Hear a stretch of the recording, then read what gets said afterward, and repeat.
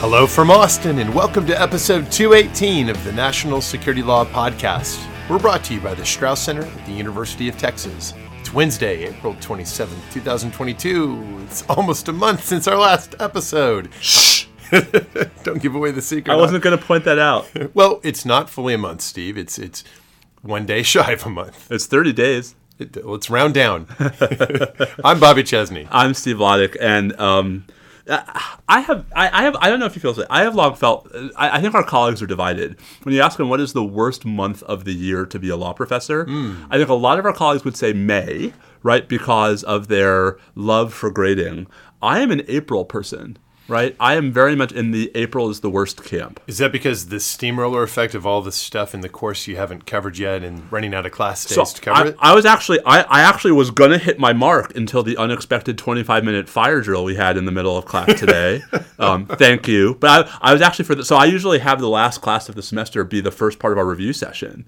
And I was on track for that until our fire drill today. That's a rare thing. But no, it's not that. It's like so because of exams create hydraulic pressure on committees to finish all of their work before exams, right? Exams create sort of stress pressure backwards for students so that office hours get busier in April, and we have deadlines, right? And so I just feel like yes, grading is hard and a pain in the butt, right? But at least everything else in our schedules is usually cleared for grading. So is April worse than November? Yes, because in November we have a break. Get the break. Although that can be its own disruption to teaching. It's weird, to come back from the Thanksgiving break. And next year, I know our new schedule, we get a full regular fall break. I am on the faculty council that voted to approve this academic calendar. So I am bummed that our winter break though is no longer. Friends at UT, we used to come back for our first day of class after MLK Day. It's like late January. Now it's like January 9th. Whatever. I mean, at American, we came back like January 2nd, so this is all good. Ooh, hiss. I like the long January break. All I will say, though, is I'll take that for having, because I would always cancel class the Tuesday and Wednesday of Thanksgiving anyway, so now it's just formalized. So I think part of the rationale here was to open up more space in May. Yes. So in undergrad units, take advantage of that by having Maymesters and so forth. Should we have something like that? Do you want to roll right out of your tough April and into a Maymester? Not especially, no, but thanks. Anyway, but so I think I mentioned that by way of saying, yes, it's been a month. Yes, we are terrible at our jobs. Not that I think of the podcast as like our job. This is our main job. Everything else is the side secondary. gig. Man, we have our priorities our way messed up. 17 other side gigs. But to the 47 of you who tweeted at us, who subtweeted us, who emailed us suggesting that they were going to start a super PAC to raise funds. That was awesome. So that we can. I mean, I have no objection to a super PAC that raises funds. Well, what I loved about that was it was going to be a fundraiser to bring back the Trump administration on the theory that that's what brought us to the microphones reliably. Yes, because the reason why we haven't been recording is because there's been nothing going on. Nothing happening in the world. I will just say, I mean, not recording has deprived me of the pleasure of crowing about the team with the best record in all of Major League Baseball. I was going to say, I think the main thing distracting us perhaps has been watching baseball. So this is, I mean, Karen's reaction, right? Like, every night I'm like, ooh, the Mets game is on. She's like, why are we watching this? Like, because they're good. You have to make hay while the sun is shining. I mean, maybe they'll fall apart. This happened last year, didn't it? Weren't we pretty excited for a while there? Last year or 2 years ago, right? But yes, they're but this time doing it without DeGrom. Not only doing it without DeGrom, but like doing it like they're winning games in ways that actually make you think they're a good team as opposed to fluky, right? I mean, like Monday night when with 2 outs in the top of the ninth, they score 5 runs to beat the Cardinals 5-2. I mean, Bobby, they've won. For the first time in the franchise history, they've won their first 6 series of the season. That's amazing, including against the Giants, who have the second best record, right, or tied for the second best record in the National League, and the Cardinals, who are a good team. There are listeners saying, like, "Wait, what's the title of this podcast?" It's the National League. It is the first place. It is the first place New York Mets podcast. And you know what? If you haven't heard us I mean, it's not just that we haven't recorded about it. I feel like we haven't seen each other. Yeah, we haven't hung out. We are in the office here. This is great to be back in the studio. Yes, we are in National Security Law Podcast Studios. Welcome to the headquarters. So let's just note a couple. We're going to talk about a couple of substantive things. We're going to touch base with the Ukraine-Russia war, of course. We're going to specifically talk about this question that keeps circulating around about neutrality versus co-belligerency and where does the United States interactions fit within that. That sounds rubric. Substantive. Yeah, we won't go too substantive, but we'll go a little bit substantive. We'll check in with the Supreme Court. We've got U.S. Navy SEALs 1 through 26. Also known as Austin versus U.S. Navy SEAls, and we have some shadow docket action. There. We have there has been some the call it what you want docket has been busy. Right, so that's a case we dealt with or checked in on at the district court level. So now we're coming back to it, and we've got some Guantanamo developments. We have another detainee cleared for release, and so we'll sort of touch base with GTMO. And maybe we'll do a National Security Division roundup. There's been all kinds of stuff. I mean, National Security Division has been busy. It's been a month. Yeah, ever since Matt Olson was here. Yeah, indeed. That's crazy that was a month ago. I know. Yeah, I feel like April flew. Like Sunday is May. Oh, it's brutal. Yeah, we've been busy. Okay, so... I just texted Karen. Karen's traveling for business, which also is contributing to my lack of time for anything. So she said, how's your day? I said, insane. We had a 20-minute fire alarm in the middle of Fed courts. She wrote back, SCOTUS? Question mark? Oh, fire. Like, no, an actual fire alarm. That was an actual fire alarm, not the SCOTUS. Awesome. I have to tweet this. This is pretty good. That is pretty great. And then, but I think we will spend some time to. Did you watch the first episode at least of Picard season 2? No. Okay. No. Have you watched any Moon Knight? No. All right, we'll have to do a trade. Have you watched Winning Time, the Lakers series? I saw actually a clip from it. I watched a little bit of it the other day, and I was loving it. I love the fact that it's filmed as if they actually filmed it back in the 70s. Nice cinematography. All right, we will. John C. Reilly seems to be pure genius. Oh my gosh, role. John C. Reilly is Jerry Buss. We will discuss at least some of this at the end of the episode, time permitting. But Bobby, you want to start with that war that's still going on? Yeah. Okay. So the Ukraine-Russia war continues. There are obviously endless legal aspects to this associated with the war crimes that seem to keep occurring. But I wasn't going to focus on that. I was going to raise the co-belligerency and neutrality question. I think we talked about this before in the last maybe, well, I don't know how long ago our last episodes were before last month's, but let's just check in on this because there has been sort of a constant theme of, I would describe it as anxiety perhaps, about whether our provision of arms and the provision of arms to the Ukrainians by other allies, as well as the recent stories emphasizing the, let's say, the highly actionable nature of some of the intelligence that we are providing. In fact, there was a headline, I think it was a day or two ago in the New York Times, specifically emphasizing that some of the intelligence was used and enabled the Ukrainians to shoot down a transport plane packed with Russian soldiers. And so these sorts of activities are leading people to say, wait a minute, the United States is not a party to the conflict, or is at least not purporting to be, but doesn't this violate our duty as neutrals? And therefore, some of the looser talk has it, haven't we become co-belligerents? And oh my God, so we're at war with Russia. And I don't think that's right, and I want to unpack why that's not right. So first of all, a word about the idea of there being a law of neutrality. Go back before the UN Charter era. In other words, go back into the World War II and beyond era, in which these matters of how states relate to one another in the context of war are questions of customary international law and the jus ad bellum. There certainly was and still is a law of neutrality. And the basic idea was that when war breaks out, the world is divided and the community of nations is divided into those that are the belligerents, the parties to the conflict, and others are neutrals. And neutrals have various rights and obligations, and the system was designed to enable countries in commerce and in exchange of people and goods, et cetera, to continue as normally as possible in that circumstance. The UN Charter world doesn't directly talk about neutrality. The idea of the law of neutrality isn't something that's dealt with as such in the UN Charter system, but what the UN Charter system certainly does do is outlaw the use of force except under certain specific conditions and create all the familiar rules from Article 2.4 and Article 51, etc. Now, against this backdrop, is it really as simple as when a war breaks out, you're either a neutral or you're in the war? Right. The U.S. position actually in the modern era has never been that it's that simple. During World War II, we had the position that's come to be known as qualified neutrality. That is to say that there not to be confused with qualified immunity. It definitely not to be confused with qualified immunity.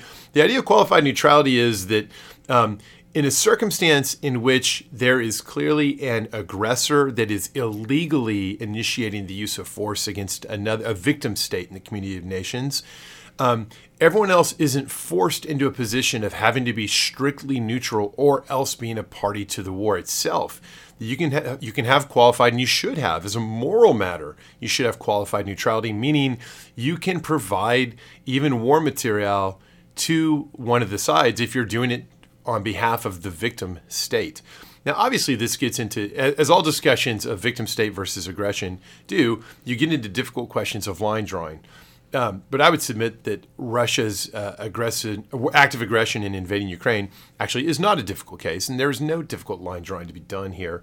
And that just as through Lend-Lease and other measures in the World War II era before the United States entered the war, we were providing war material to the Allies and to the Brits in particular, but to the others as well, so too here. And so we're acting very consistent with our long-standing U.S. position on what the rules are. We're acting consistent with qualified neutrality. But what if that's wrong? What if you disagree? Does it follow that our provision of actionable intelligence and war material makes us a full-fledged combatant and puts us in a state of armed conflict with the Russians? Does it authorize the Russians to use force against us?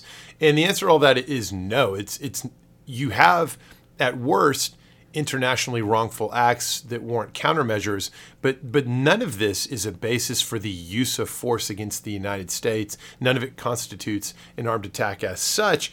And so the worst case scenario from this perspective, if you play out the logic, is it's a question of, have we opened the door for the Russians to engage in necessary and proportionate countermeasures short of the use of force? And again, we're not even actually at that stage because the rules of qualified neutrality, that's the position we take. So I think the discourse about whether it is wise to take the steps we have taken so far, whether it would be problematic to take further steps to go even more aggressively into the supporting mode, those are questions of policy and strategy, politics and diplomacy. I don't think it's right to think that we've crossed some sort of legal line. Steve, does that sound right to you? Yes, and the folks who are portraying it as a bright line, I think, are missing all of that rich, nuanced, complex 20th century history that, whether you agree with it or not, I think clearly blurs the distinctions. That's right. And any discourse that is basically suggesting illegality or wrongfulness on the part of those who are trying to aid the Ukrainians, that's a pretty unhelpful discourse. Right. If it's not, it's a perfectly appropriate one if, in fact, there are really serious objections. But in a context in which what we need to be focused on are the war crimes that are unfolding from a jus in bello perspective and not losing sight of the initial act of aggression, which, by the way, actually dates back to 2014, but never mind that. That's not helpful either. Okay. Anything else that you want to say, Steve, about the context of Russia-Ukraine? Nope. Okay. Let's go. Dynamite drop in, Monty. That broadcast school has really paid off. Hey, let's go to the highest court in the land. What's been happening at the Supreme Court? Well, there has been some pickup basketball on the highest court in the land. Do you ever get any? You follow the Supreme Court. Do you get rumors of who's good at basketball there? Because they do play, right? None of the. I don't think any of the current. Maybe Justice Kavanaugh. I was going to say. I bet Justice Kavanaugh can shoot some hoops. Yeah, but I'm not sure that there's a big. Team, the legend, of course, was Justice White, right? The Heisman Trophy winning NFL leading rusher, Justice White. Yeah, but did he have game in basketball? So I think it's the brethren that sort of made this story well known, and I've never heard satisfying disproof of it, right? That Justice White's approach to playing pickup basketball was very much that, he got to take 4 steps. I was going to say, yeah. Right? Every time someone blew on him, he was fouled. He didn't ever foul anybody. There's an HBO made this movie a couple years ago called Muhammad Ali's Greatest Fight. It was like this made for TV or made for HBO movie about Clay versus U.S. about Muhammad Ali's draft resistant case. And the movie, there are things about the movie I like, right? But it tries so hard to like caricature the justices so that like within an hour and 45 minutes, all 9 of the justices, like stories across 20 years of service are smushed into like a 1 month time frame. So, Black talking about how you got to go for the jugular, and White beating people up in the basketball court. Oh, they got that in there? Oh, yeah. I love that. That's awesome. But, and they got most of that from the Brethren. And I don't know. It makes, I think it makes the court accessible. It's like, wow, all that happened in, 4 days? No. Students who are not familiar with The Brethren, it's one of the classics of Supreme Court inside baseball reporting as Woodward, right? Yeah, Bob Woodward and Scott Armstrong. Yeah. Scott Armstrong. Didn't mean to leave you out of that. Yeah. Because I'm sure he listens to this podcast. Indeed, I'm sure he does. All right, so we've got Secretary of Defense Lloyd Austin versus U.S. Navy SEALs 1 through 26. So we believe it or not, we talked about this on our not our Matt Olson episode, but episode 216. Yeah. Right. So we had was that after the district court decision dropped? Yes. I don't remember if the Fifth Circuit. I don't think the Fifth Circuit had ruled yet. So That's right. So the Navy, like every other military service, has imposed a vaccine requirement, a COVID vaccine requirement for all service members. As I pointed out, somewhat ironically, everyone except retirees.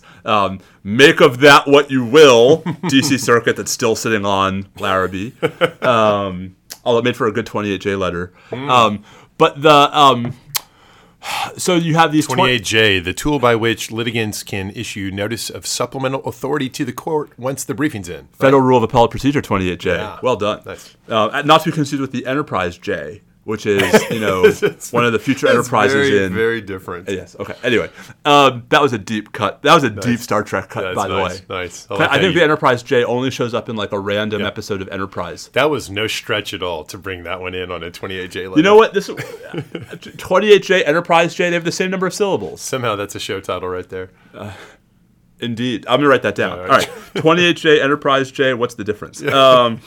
All right. So anyway, for those who don't remember episode 216 like it was yesterday, because it was not yesterday. Last year.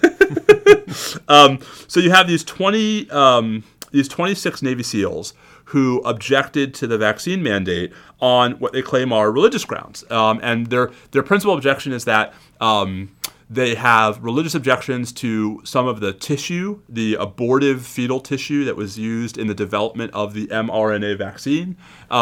Right? Without getting into the merits of that, right, that it poses a conflict between RFRA, the Religious Freedom Restoration Act, and the deference courts have historically shown to the military, even in the space of religious exercise. By the way, do they similarly object to the Johnson & Johnson vaccine, or is it just like people just don't even want to talk about J&J anymore? I think there are some flaws in their arguments. I mean, there are over-the-counter medicines that were developed through the use of, fetal tissue that I think are not necessarily things that they object to taking. But what was, I think, so especially aggressive about this injunction and why it got so much attention is because whatever folks think about religious objections to vaccine mandates, and that is a whole separate can of worms.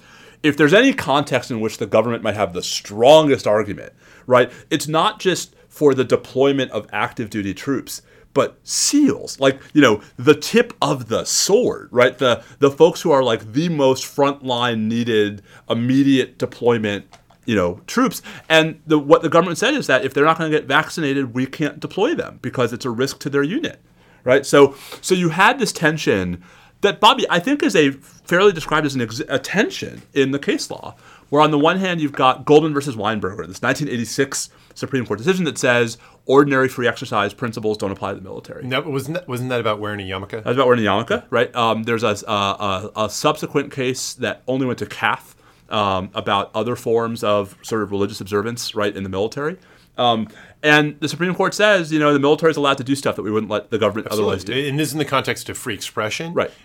Same amendment. Right. So never mind that, right, wearing a yarmulke, not wearing a yarmulke doesn't affect your combat deployability. Right. Right. I mean, it's the special domain of military discipline and management of the personnel. Right. There's a military deference doctrine, right? And it's probably, I would argue that this is historically, I would have said, probably the most robust of the many dimensions of national security deference to the executive branch when it comes to the commander in chief and the Department of Defense more generally managing personnel.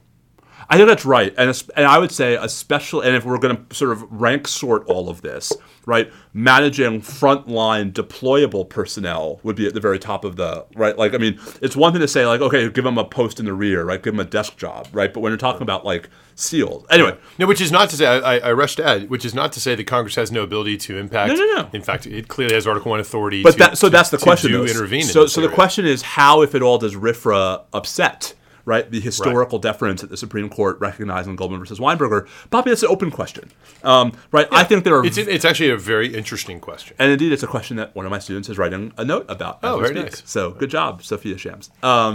Anyway, so the short version of all of this is that the district court, without even talking about Goldman versus Weinberger, said this is clearly a violation of RFRA. And enjoined the Navy from not deploying these guys. I mean, that was like, it wasn't just enjoining the Navy from forcing these guys to get mandated, from vaccinated. It was about enjoining the Navy from refusing to deploy these guys. Right, and so there's two dimensions of not oddity, well, maybe oddity, but just seriousness about that issue. So one is the question you highlighted that where's the deference doctrine? Where's the discussion of these seemingly relevant precedents? But also there's the question of, okay, but RFRA doesn't mean it's not a trump card that the government can't defeat. It requires a balancing. Yeah, it requires a consideration of the classic elements. What is the degree of the government's interest? How narrowly tailored are we here?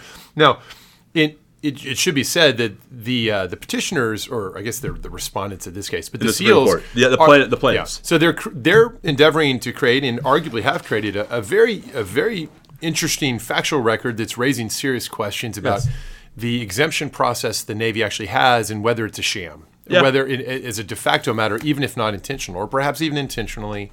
Is it like trying to claim on insurance? It's like you're just going to give much of no letters. Yeah, although I'll just say that when it comes to due process, right? I mean, if this is more of a due process argument as opposed to a free exercise, right, argument, I mean, the Supreme Court has long said that we apply much less rigorous due process, right, to internal military procedures than to ordinary government. It gets bound up in the question of is the status quo of what the Navy's doing narrowly tailored in light of to serve the government's interest, or is there a way that the government's interest could be better reconciled here? But can I back up a second? So we have dived all the way into what's interesting about the merits of this case, right? Which is relevant to what we're now going to say. Well, but yes and no, right? I mean, so the district court issues an injunction ignoring almost all of this, right? Like not acknowledging that this is a hard question on the merits, like just saying this is so obviously a violation of RFRA. And I really thought the district court's irreparable harm analysis was the worst part. Like, how are the SEALs irreparably harmed by not being forward deployed when they won't be vaccinated, right? Like, they're not being separated from the Navy, right? They're not being administratively disciplined. They're not being, like, demoted. Were they claiming that they were going to suffer career repercussions? Yes. But I mean, that's... But I think that's probably the best angle for what the court was doing. Okay, but there are things, there are protections for that, right, as well. So anyway, it seems to me that this is a great example of how you could have a case that raises a nasty, important question of law that's not appropriate for injunctive relief, right? Because the legal question is not obvious. The irreparable harm seems to be much more on the government side than on the plaintiff side. Whatever. District court enjoins it. Fifth Circuit the government asked for a partial stay. Right. Fifth Circuit says no. Fifth Circuit says no, which I think is a really right. The government was not seeking a stay of the entire injunction, just that part of the injunction that required the Navy to deploy these guys. Or required to, they didn't actually have an affirmative obligation to find a reason to do it, but it took away the ability, if the unit was going to be deployed, these guys couldn't be left out. Right. You had to include them whatever you did. Yeah, right. Exactly. Right. Which is one of the more aggressive injunctions of the military that we've ever seen in American history. That's kind of cutting close to the bone on personnel control. All right, so it goes to the Supreme Court on the shadow docket. Dun, dun, dun. Where there shall never be discussion of the merits. Apparently not, except when there is. The court, on whatever that was, I actually had this ready. March 25th. Mm-hmm. Just yesterday. Actually, right, like when we recorded with Matt. The court, by what appears to be, although we can't know for sure, a 6-3 vote with 3 public dissents. Right, with Thomas, Alito, and Gorsuch. Thomas didn't write his reasons, but he just did said, note his... I would have rejected the stay. Right. Gorsuch, Alito writes and joined by Gorsuch. Right. So we know that there are at least 3 dissents. It's possible there is a stealth 4th dissent. We know that there are stealth dissents sometimes. Yeah. We don't know, but like whatever. So the court, there's no rationale by the majority, right? The only justice in the majority who writes is Justice Kavanaugh. And who styles it as a concurrence. I think we can say Justice Kavanaugh was in the majority. Yeah. Right. He's one. I have a suspicion about at least 4 other votes in the majority. Right. So Justice Barrett. Yeah, I don't know. I don't really know whether I don't know where she. I don't know, and it doesn't matter. I mean, but it's one of my sort of mini frustrations with the shadow docket. Right. Is like there's all this rigor to like, okay, wait, where is everybody on this issue? So anyway, so what I want to talk about though, I want to talk about 2 things. First, I wanted to say this to me is a great example, right, of a shadow docket order where I agree with the bottom line and hate what the court did. Right. So I get a lot of pushback, right, in my shadow docket. In wearing out the rhetoric of the shadow docket, right? I get a lot of pushback from folks who just think that I'm finding bad faith ways to challenge results I don't like, right? And so here's one where you're like, no, I like the result, and I still don't like the process, right? Because it seems to me that here's a perfect opportunity for the court, right, to write just a couple of paragraphs recognizing what the legal question is, right, and saying like, we think the question of whether how RFRA intersects with Goldman versus Weinberger is a difficult one, right? We actually think the plaintiffs might or might not, I'd like to know, have a reasonable chance of succeeding on the merits, but the other factors weigh conclusively in favor of a stay at this point. Right. But we don't get that. Right. Because here's a case. I want to sort of lay this out. Here's a case where it makes a huge difference to me, and I think to lower courts. If the court is saying we're granting the stay because we don't think the plaintiffs have a reasonable likelihood on the merits, or we're granting the stay because even though they do, right, the balance of hardships in the interim, right, and those are 2 totally different rulings. And the Alito dissent, I think, does a good job of laying out a strong case for why the SEALs might perceive and have burdens to bear. Yes. What we don't have is anything from the majority that talks about the burden on the government going the other way. And so this to me is a great example of what's wrong with the shadow docket, right? Which is there are 2 different reasons why the majority could have ended up where it did, right? One is because they just don't buy that there's a claim on the merits, or one is because they just think that the equities are so conclusively on the government side that it doesn't matter. Right. Yeah. And so, what listeners might say, like, well, you said Justice Kavanaugh concurred in granting the stay. What did he say in his opinion? And his opinion is about the merits. Yep. He talks about, Department of Navy v. Egan, which is like one of the classic sites for these deference principles we're talking about. There's even a little bit of Justice Jackson. There's a little Jackson seizures, which is, that's great, and it's all right. It's all fine. The court should indulge the widest latitude, he writes, right, yes, to sustain the president's function to command the instruments of national force, at least when turned against the outside world for the security of our society. That's the Jackson quote. Right, and then he says, of course, yes, there is RFRA, but the point is, RFRA doesn't mean the government loses. It means the government's held to an extremely high standard. And he says this is, one of the highest possible government interest, combat capability. And he feels that there's not an obvious, less restrictive alternative. That's the point that Alito and Gorsuch kind of challenge most directly on, saying, no, are you kidding? This process is a sham, and there's a much better way, there's a way you could have this exemption play out more effectively. So they're all fighting about the merits. The materials we've got, it's all about the merits. And except for the dissent, there's some discussion of the burden on the SEALs. Yes. There's no discussion of what the burden of on the government would be, and so it doesn't feel like a preliminary injunction type discussion or a stay type discussion. It feels like a merits assessment. Right. And indeed, 1 week later, Justice Kagan, in a different shadow docket case, is going to make exactly that charge in dissenting, that the majority was ignoring the traditional equitable factors in a Clean Water Act case. And so I think it's the right result, because I think RFRA has to be understood as consistent with Goldman versus Weinberger, not as overruling it. Right. There's nothing in RFRA to suggest that they had any. I don't think there's anything in the record of the legislative history or the text that would suggest attention to the military dimensions of this. That's right. And so I would think that you'd want a more specific showing from Congress right before. So it's kind of a constitutional avoidance. I would think so. And I think Kavanaugh's getting at that, right? When he sort of for sure leans a little bit into the commander. Now, what's interesting is, of course, at least, given that I suspect all 3 of the liberals are in the majority here, right? I suspect they would not agree with the sort of the commander-in-chief piece of that analysis, right? But this, to me, is sort of both the right result and emblematic of exactly why the shadow docket is a problem. So let's come back just real quick to the thing that's really your focal point is there should be a fulsome discussion of all the elements. Even a half-some discussion. Or even a quarter-some. That reminds me of Tyrion Lannister. Indeed. If they cut me in half, that'd be the quarter man. And it just doesn't have the same ring to it. That's a good line. Contrast this, Bobby, with like the CDC eviction moratorium case, right? Where the court wrote 8 pages, right? Where the court says, we are being asked to vacate a stay. Yeah. Right? Here are the elements. Here's how we apply them. Like, that is by the book, even if I would have applied the elements differently. Yeah. All right. Well, anyway. Yeah. So take that, shadow docket critics or critics, Metacritics. I don't know. Deniers.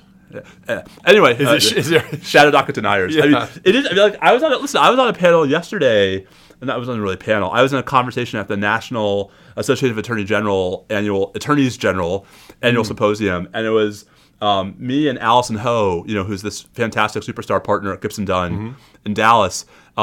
And Allison was sort of going in on the we shouldn't call it the shadow docket, it's the emergency docket. It's like, guys, like, they're not all emergencies. The terminology is not the problem. I don't think shadow has to be perceived as pejorative. It wasn't. Let me put it this way: when Will Bode coined the term in 2015, he didn't mean it as pejorative. Right. Like, shadows are. I mean, to be perfectly precise about this, shadows are the inevitable result of casting a light source upon a fixed point that blocks out some part of the light. Are you making a penumbra theory case there? I mean, it is. There are literal penumbras in the shadows, Bobby. Sorry, I couldn't resist. No, it's awesome. Let's pivot to Gitmo. Briefly, yes, it's still there. A couple of weeks ago, or actually I think a little before that, but a couple of weeks ago, DoD announced that a periodic review board had approved release for Hassan bin Attash, one of the 2 bin Attash brothers at Guantanamo. The condition for release is he's got to go to a country with a strong rehabilitation or reintegration program and with enhanced monitoring, et cetera. So, of course, the catch is, as with a number of these cases, he's a citizen of Yemen, and the state failure in Yemen makes it hard. It certainly made it hard going back to the Obama administration to feel comfortable about some of these transfers. So we'll see. He had grown up. The bin Attash apparently the family was residing in Saudi Arabia when he grew up initially. Certainly the Saudis have those kinds of programs, so maybe he gets transferred there. I'm sure this is all bound up in the larger set of diplomatic negotiations. So who was bin Attash? The bin Attash brothers were with Ramzi bin al-Shibh and others in a very famous, or at least used to be famous, counterterrorism success in, I think it was like September 2002 in Pakistan, when a group of very senior, bin al-Shibh being case in point, very senior al-Qaeda personnel were located and a big group were captured. So he's going, or at least at some point Steve will go. I think we now have, I'm not sure exactly how many people that are in this category. 21? It's getting higher. higher. Approved for release, but don't have a diplomatic deal yet. It can't be 21. That's, I think, 3 at this point, maybe 3 or 4. Yeah, sorry, yeah. I was thinking of the broader category. Yeah. So anyways, this sort of gradual winding down of Guantanamo, where there are fewer and fewer people who are not in the military commissions and not cleared for transfer. Exactly. This is sort of what we think of as just like the baseline military detention cases. Yes. I have not seen anything other than news of canceled hearings and so forth in the MILCOMs. There's a Nashiri hearing today. No, there had, was that the one that got canceled a few days ago? No, that was the Malaysia hearing got canceled. Yeah, right. But still, no sign of actual imminent trials in any of these. Oh, Bobby. I know. But one more interesting. So Carol tweeted about this yesterday. Carol Rosenberg tweeted about this yesterday. I'm not sure what to make. Like, so you might remember the case of Gould versus Obama, right? Mm-hmm. Where Judge Mehta last fall granted a Guantanamo habeas petition. We talked about how that was the first one of those in a while and harkened back. So apparently the Biden administration is not appealing that decision, but apparently it also hasn't done anything to effectuate the detainee's release. Well, is it maybe most accurate to say that they are accepting the ruling and they are behind the scenes doing the diplomatic work to try to effectuate it? Maybe, but we might find out more soon, because yesterday his lawyers, or 2 days ago, his lawyers filed something with Judge Mehta asking Judge Mehta to consider finding the Biden administration is in contempt for not... that strikes me as ridiculous. So I agree that actually seeking a contempt hold... that contempt is ridiculous, right? Yeah. Trying to create a public or at least a neutral judicial record that the Biden administration is actively engaged in steps to secure his release. I think it's perfectly legitimate to take a step to try to get the court to be looking. Put a little bit of pressure on them. The idea, I think as you said it best. So this came up, back in the earlier years of the habeas proceedings. There were situations like this where, it is in fact difficult diplomatically to put these releases into motion. And the courts are not going to second guess the diplomatic efforts. They're not going to expose it all to the public. Much of it won't work if exposed to the public. The courts have generally accepted that. That doesn't mean the courts can't put a little bit of pressure on there. It doesn't mean it's wrong for the lawyers representing the detainee to try to find vehicles to bring that pressure to bear. But I think it's a little silly to think that, like, deep down the Biden administration is hoping to flout the habeas process. Right. This is a legal gambit, right, to provoke the creation of both a record and pressure. And I don't know what the utility actually to the detainee himself. We'll see. Of the record. We'll see. The pressure makes sense. Anyway, it's suffice to say, there is. I think we can say with some degree of confidence that there are wheels turning to get at least some of the cleared for transfer folks and or habeas successful petitioners right out of Guantanamo. And so the number may drop from 37. Like, we may see actually a bit of a flurry maybe in the next couple of months where we get down to the low 30s. Yeah, I'll predict that by the time you get to the end of... By our next episode. Also known as the end of, this 4-year presidency, there will be, roughly something very similar to whatever's going on right now, still in progress for those military commissions. Nothing really have changed. Oh my gosh! And then there will be transfers of those the PRBs have. They'll get those people. Transfer out, but there will still be some residual. The two last we're going to end up in like the low teens, right, with the folks who are still in the commissions and with a handful of non-commissioned detainees who have never been cleared by a PRB. And I'll project further into the future so that if it's a Republican administration following a one-term Biden presidency, then it all just gets locked down again and continues to grind away extremely slowly in the Milcoms process. And if it's a second term for Biden or whatever else might happen, they won't get much further. But at some point, Steve, here's a bold prediction. Over a 6-year period, surely we can't still be in pretrial proceedings in the Milcoms, or can we? Listen, I keep coming back to Judge Griffith's opinion in Al-Nashiri 2 in 2015, where he mocked is not fair, where he was gently critical of Al-Nashiri's lawyers for suggesting that it would be 2024 before a post-conviction appeal reached the D.C. Circuit in Al-Nashiri's case.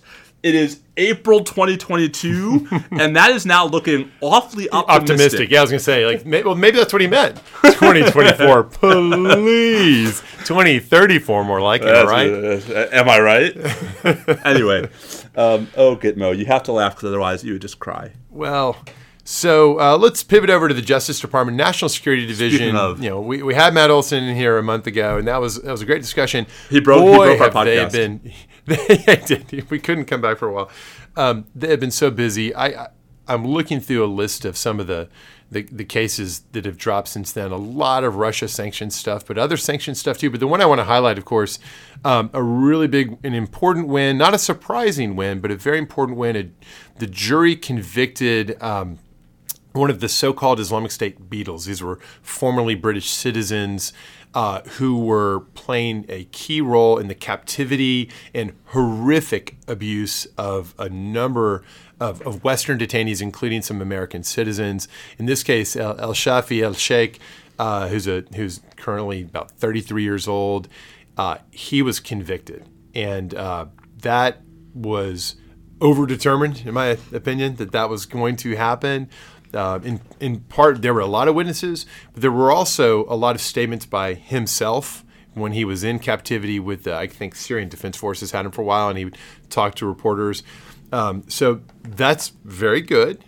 That doesn't mean it's easy to get these convictions, but this was an important one and a real, just yet another example of where when at least when the evidence is there, the way to get to the moment where justice is meted out and the conviction is delivered is pretty quick when you work through the federal courts.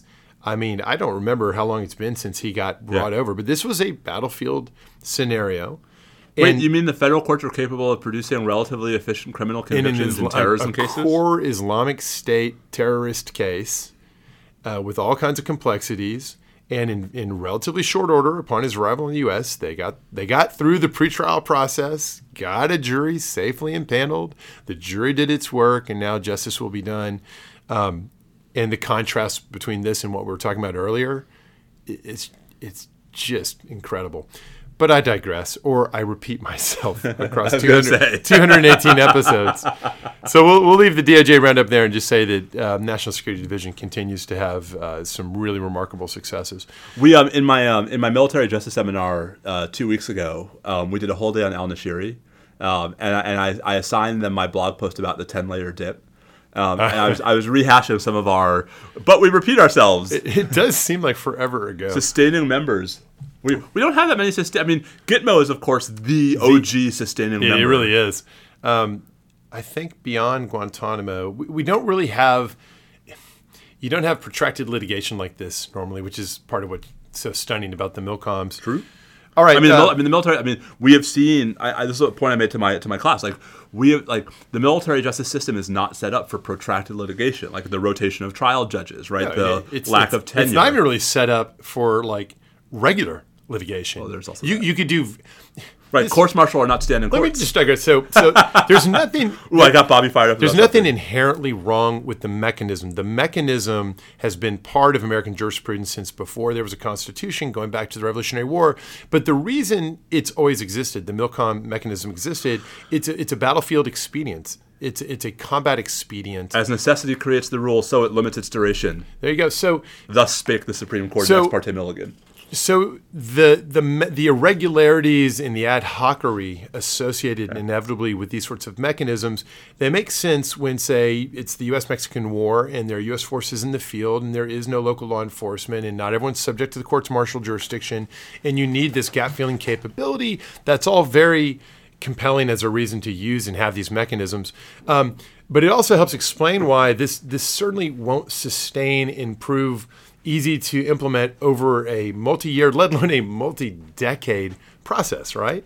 So I guess it's no shock that we're in this system. Now, of course, what we've got today has a foundation in statute and sort of attempts to build in a sustainable structure over time. Are you suggesting that the civilianization of military jurisdiction has undermined some of the justifications for military jurisdiction? Is this a topic of interest to you, Steve? Is this a book chapter I wrote? Wait, what year was this book from? I just got up to get this book off the shelf. It's very dusty. From 2013, in the Constitution and the Future of Criminal Justice in America. Ah, interesting. Who were the editors? John Perry and Song Richardson. Oh. Yes. Yes, you agree. See Chapter 13. See Stephen I. Vladeck, The Civilization of Military Jurisdiction in Chapter 6. No, but seriously, I mean, I think that is such a deep and interesting and important point, and I think it actually cuts beyond the military commissions, right? Like, courts-martial were courts of necessity at the founding in ways that they have been deeply civilianized today. I agree with that characterization. I do think that there's a rationale for the existence of the separate system, all entirely bound up in what we were talking about earlier, the separate legal domain of being in military service, which is so different from civilian life. But MILCOMs, the rationale is very strong in the deployment setting. Yes. And very weak when you get away from it. And we've never been using it in that way through this whole period, and we're seeing all the cost of it. And then you look at something like the Beatles case, and you think, my God, that was quick and effective. Imagine if we'd done that for 9/11. Why can't we just do that? So can I just say, I agree with the only point I want to make to tie a couple of threads together is, for me, this is why the retiree cases in the courts-martial matter, because the justifications for the don't carry over to retirees. Boom. Yeah, no, I agree with that. I think that's right. Well, we'll see if 2 of the 3 judges on my D.C. Circuit panel agree with that. They've been taking their time. Well, maybe it's a sign they're taking it seriously. Listen, I'm fairly confident it's 2-1. I just don't know which way. Which one you're on. I have my guess. But let's talk frivolity. I have my guess too, and it's probably the same. And it's probably not good for me. All right, if you're not down with the sports ball and other frivolity, thanks for listening up till now. But Steve, let's come back to the Mets. Can we talk about that? I mean, how about that Chris Bassett? Have you heard about the Mets? For the first place Mets? The best record in the majors Mets? My God, enjoy it while it lasts. Good. I think it might last a little bit because, when's DeGrom coming back? Is DeGrom coming back? So now they're saying June. Like, my hope is the All-Star break. Yeah, right. Take their time. Like, my hope is that he's fully rested and healed up and ready to go after the All-Star break. I mean, think about what a boost to a rotation it is to come in after the All-Star break and have DeGrom fresh. No, talk about a mid-season acquisition. Right. So I like, especially as long as like, I mean, I do think that the most surprising thing about the Mets to this point has been the strength of the rotation without DeGrom, right? I mean, we knew Scherzer would be great. Tyler McGill, I think, was always going to have an even better year this year, although I'm surprised by just how much his fastball velocity has increased. I've been really, really, really pleasantly surprised by, Chris Bassett. Yeah, that's pretty awesome. Yep. And also Carlos Carrasco seems to have reverted to some of his prime form from Cleveland. Let's get some stats on the He's pitching today, by the way. The Mets play it in about an hour. All right, so Scherzer, not surprisingly, that guy's a horse. He is. He's really fun to watch. I mean that in the most complimentary way. Yeah, but you look at the whips for the starters, and everybody is one or below. Yes, that's amazing. Yep. And I realize this will probably loosen up over time, but that's winning baseball. It's not sustainable, but it's a big part of why we are 14-5 through 19 games. Okay, so what about Francisco Lindor no longer sucking the way he sucked last year. Not killing it either, but beginning to trend back towards form. Pretty good. Yes. Pretty solid. Yes. Relative to the pay. I know, but listen, the reality is so many Mets had like career low, so many Mets underperformed their ordinary, even their median performances last year, that just a reversion to the mean was going to be helpful. Yeah. And then kind of flipping that around. So I think of somebody who was kind of in danger of reverting to the mean the other direction, who had a good year last year. Brandon Nimmo, I think a lot of people are like, that was kind of fluky. Yeah. I don't know. He's still getting on base like crazy. But there's one. But Buck Showalter has to cut bait with Robinson Cano. Like Cano has got to. He's taking at bats away from Dom Smith now, and that has to stop. That's exactly right. I think it's exactly right. So my one, dear Buck Showalter, if you're listening to this podcast, first of all, why? Yep. But second, please let Dom DH instead of Robinson Cano. Thank you. And it's not like we don't have a second. Like put McNeil at second. Right. No, you can do that, and that would be a much better lineup. I think. The irony is the National League DH, which I hate, has actually given the Mets a whole lot of additional flexibility in their lineup. Benefited a little bit more. I mean, their lineup is so long. Jeff McNeil's hitting eighth. Yeah, it's a little bit bonkers. So in case you couldn't tell, I'm pretty happy about the Mets being good. Broader MLB observations early in the season. Offense is down. Right, I think the league batting average is the lowest it's been since 1968, which is really counterintuitive with the National League DH. Yeah. There's a lot of complaining. Is part of that like there's so much bitching about the ball being juiced last year that. But now everyone's complaining that like there are two different balls, right? Like there was a whole thing in the paper this morning about like pitchers saying like some balls are dead and some balls are juice, and you just can't tell which one is which. Hey, it kind of spices things up. You never know what you're going to get. But also, I mean, the Mets have been hit 18 times in 19 games, right? Some of that has been blamed on like the lack of grip, right, on the balls, because now every stadium is using humidors. Interesting. So something weird. And so Buck is like, well, don't do it because we're getting on base with this. Sorry, guys. Something weird is happening with the baseball. Not clear to me yet what, but like it's odd to me that offense is. It's not offense. I mean, is any of this a lockout hangover? So it could be a lockout hangover. It could be like a sort of accelerated spring training for some guys, right? That like they sort of came to camp more out of shape maybe than usual. Yeah. It's always, you never want to generalize based on what happens in April because there are various seasonal, you really want a whole season's worth of data or at least a half a season's worth of data. Yeah, it's way too soon. But, but listen, if we just stopped counting today, the Mets would be, home field throughout the National League playoffs. So I'll take it. What about NBA? Are you following the playoffs? Marginally, I'm very happy to see Brooklyn ceremoniously or unceremoniously dumped out of the playoffs. I feel the same way. Why do we feel that way? What is it about that? Is it just sort of I always feel there's something tawdry about buy the big stars, bring in the big stars, form your super team, and then voila. So I love the Warriors, and so I feel like Kevin Durant a little bit betrayed the Warriors, right? And so there's a little bit of that, and I cannot for the life of me stand Kyrie. Yeah, not a fan. So I mean, I love James Harden. The Harden's now in Philadelphia. I actually am not a huge Harden fan because I like. You don't love the beard? I love the beard itself, but my observation of when he was a Rocket and where he's been elsewhere is his lack of interest in playing defense, which is, he's notorious for this. Yep. This is like what everyone says about him, but for good reason. Yep. And I just think it really hurts his teams relative to what he's bringing to the table. Although the Sixers, I mean, the advanced metrics, as they would say, for the Sixers are actually pretty decent. Anyway, we'll see. The Sixers might be on the verge of blowing a 3-0 lead in their series. Yeah, I got to say, I don't really care about the Raptors one way or the other, but I like the idea of the Raptors actually coming back and taking this. So I mean, if the Sixers and the Nets both get bounced out of the first round, that's pretty fun. That's gonna be pretty awkward. That's pretty fun. I also love it that even though I actually like Phoenix and I especially like Chris Paul, Wake Forest. I think it's really cool that the Pelicans are really giving them a run for them. I actually think the most impressive team in the playoffs thus far has been the Pelicans. That's great. I mean, that's just that's a team playing with a lot of heart. Yes. And you feel like it's like they may not win the series, but like they're gonna take a lot of positive vibes out of it. Wolves and Grizzlies also a super cool series of just sort of like not marquee teams that are actually 1990s expansion teams, and also like you got to love John Morant. I mean, he's so good, so good. I love it that the Mavericks have withstood. I mean, I felt so bad for them when Luka got hurt, and just thought, that's all right. So who's your current? What's your current prediction for the NBA Finals?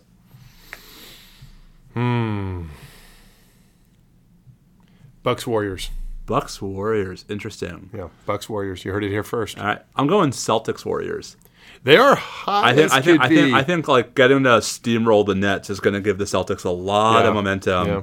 And I think the Bucks are more vulnerable this year than they were last year. I think that's right. I could easily see it going. But the Warriors.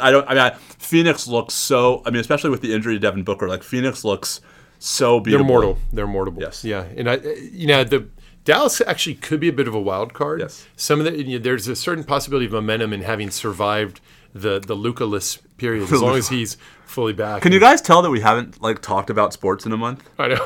All right, what have you been reading? Anything non-work related that's been a good read? Non-work related eliminates a lot. Yeah. One plug. I'm really excited. I don't know how I got so lucky, but I got like a super advanced pre-publication copy of our friend Brad Snyder's new biography of Justice Frankfurter. Ooh, that will which be fun. Is coming out from Norton in August. But I got mine. I submitted the book. Hey, congratulations! The book, the manuscript, the manuscript is in all 92,000 words of it. So I have a publication. I'm impressed you met your deadline. Well, that's what happens with the trade press. I was right? going to say, you got to meet the deadline. You should be actually really annoyed at me for meeting my deadline because in meeting that deadline, I have totally blown a deadline of yours. That's all right. Now I know you're free and I can start pressuring you again. But I have a publication date of June 6th, 2023. D-Day. So when. Here's the deal. People got to pre-order this once it's available for pre-order. Oh, don't worry. I will be hawking the book like you've never heard anyone hawk a book. It's a shame you don't have any social media followers you can hawk it to. It's funny. So I don't know if you know. I lost something like 1,100 followers yesterday, and I don't know if that was. So I don't know if that was some kind of house cleaning, a random purge, or if that is like an Elon Musk, exodus. Like people just like leaving Twitter? Yeah. Well, that's dumb. I can imagine that there's just tweaks to the algorithm about detecting, bot accounts. I mean, it was just funny because I don't actually pay that close attention, so I don't usually notice like small. That's a rounding error for your size of a. It was more. I remember when we had comparable followers. Now it's like, wait a minute, I'm like an order of magnitude. I'm a decimal place and a half. See what happens when you abandon all pretense of being a rational, neutral arbiter of anything. I'll be the first to admit that my account's pretty boring. I was on the Advisory Opinions podcast this week with David French and Sarah Isger. Really? It's a slightly different vibe. Send me the link for that. I'd like to listen to that.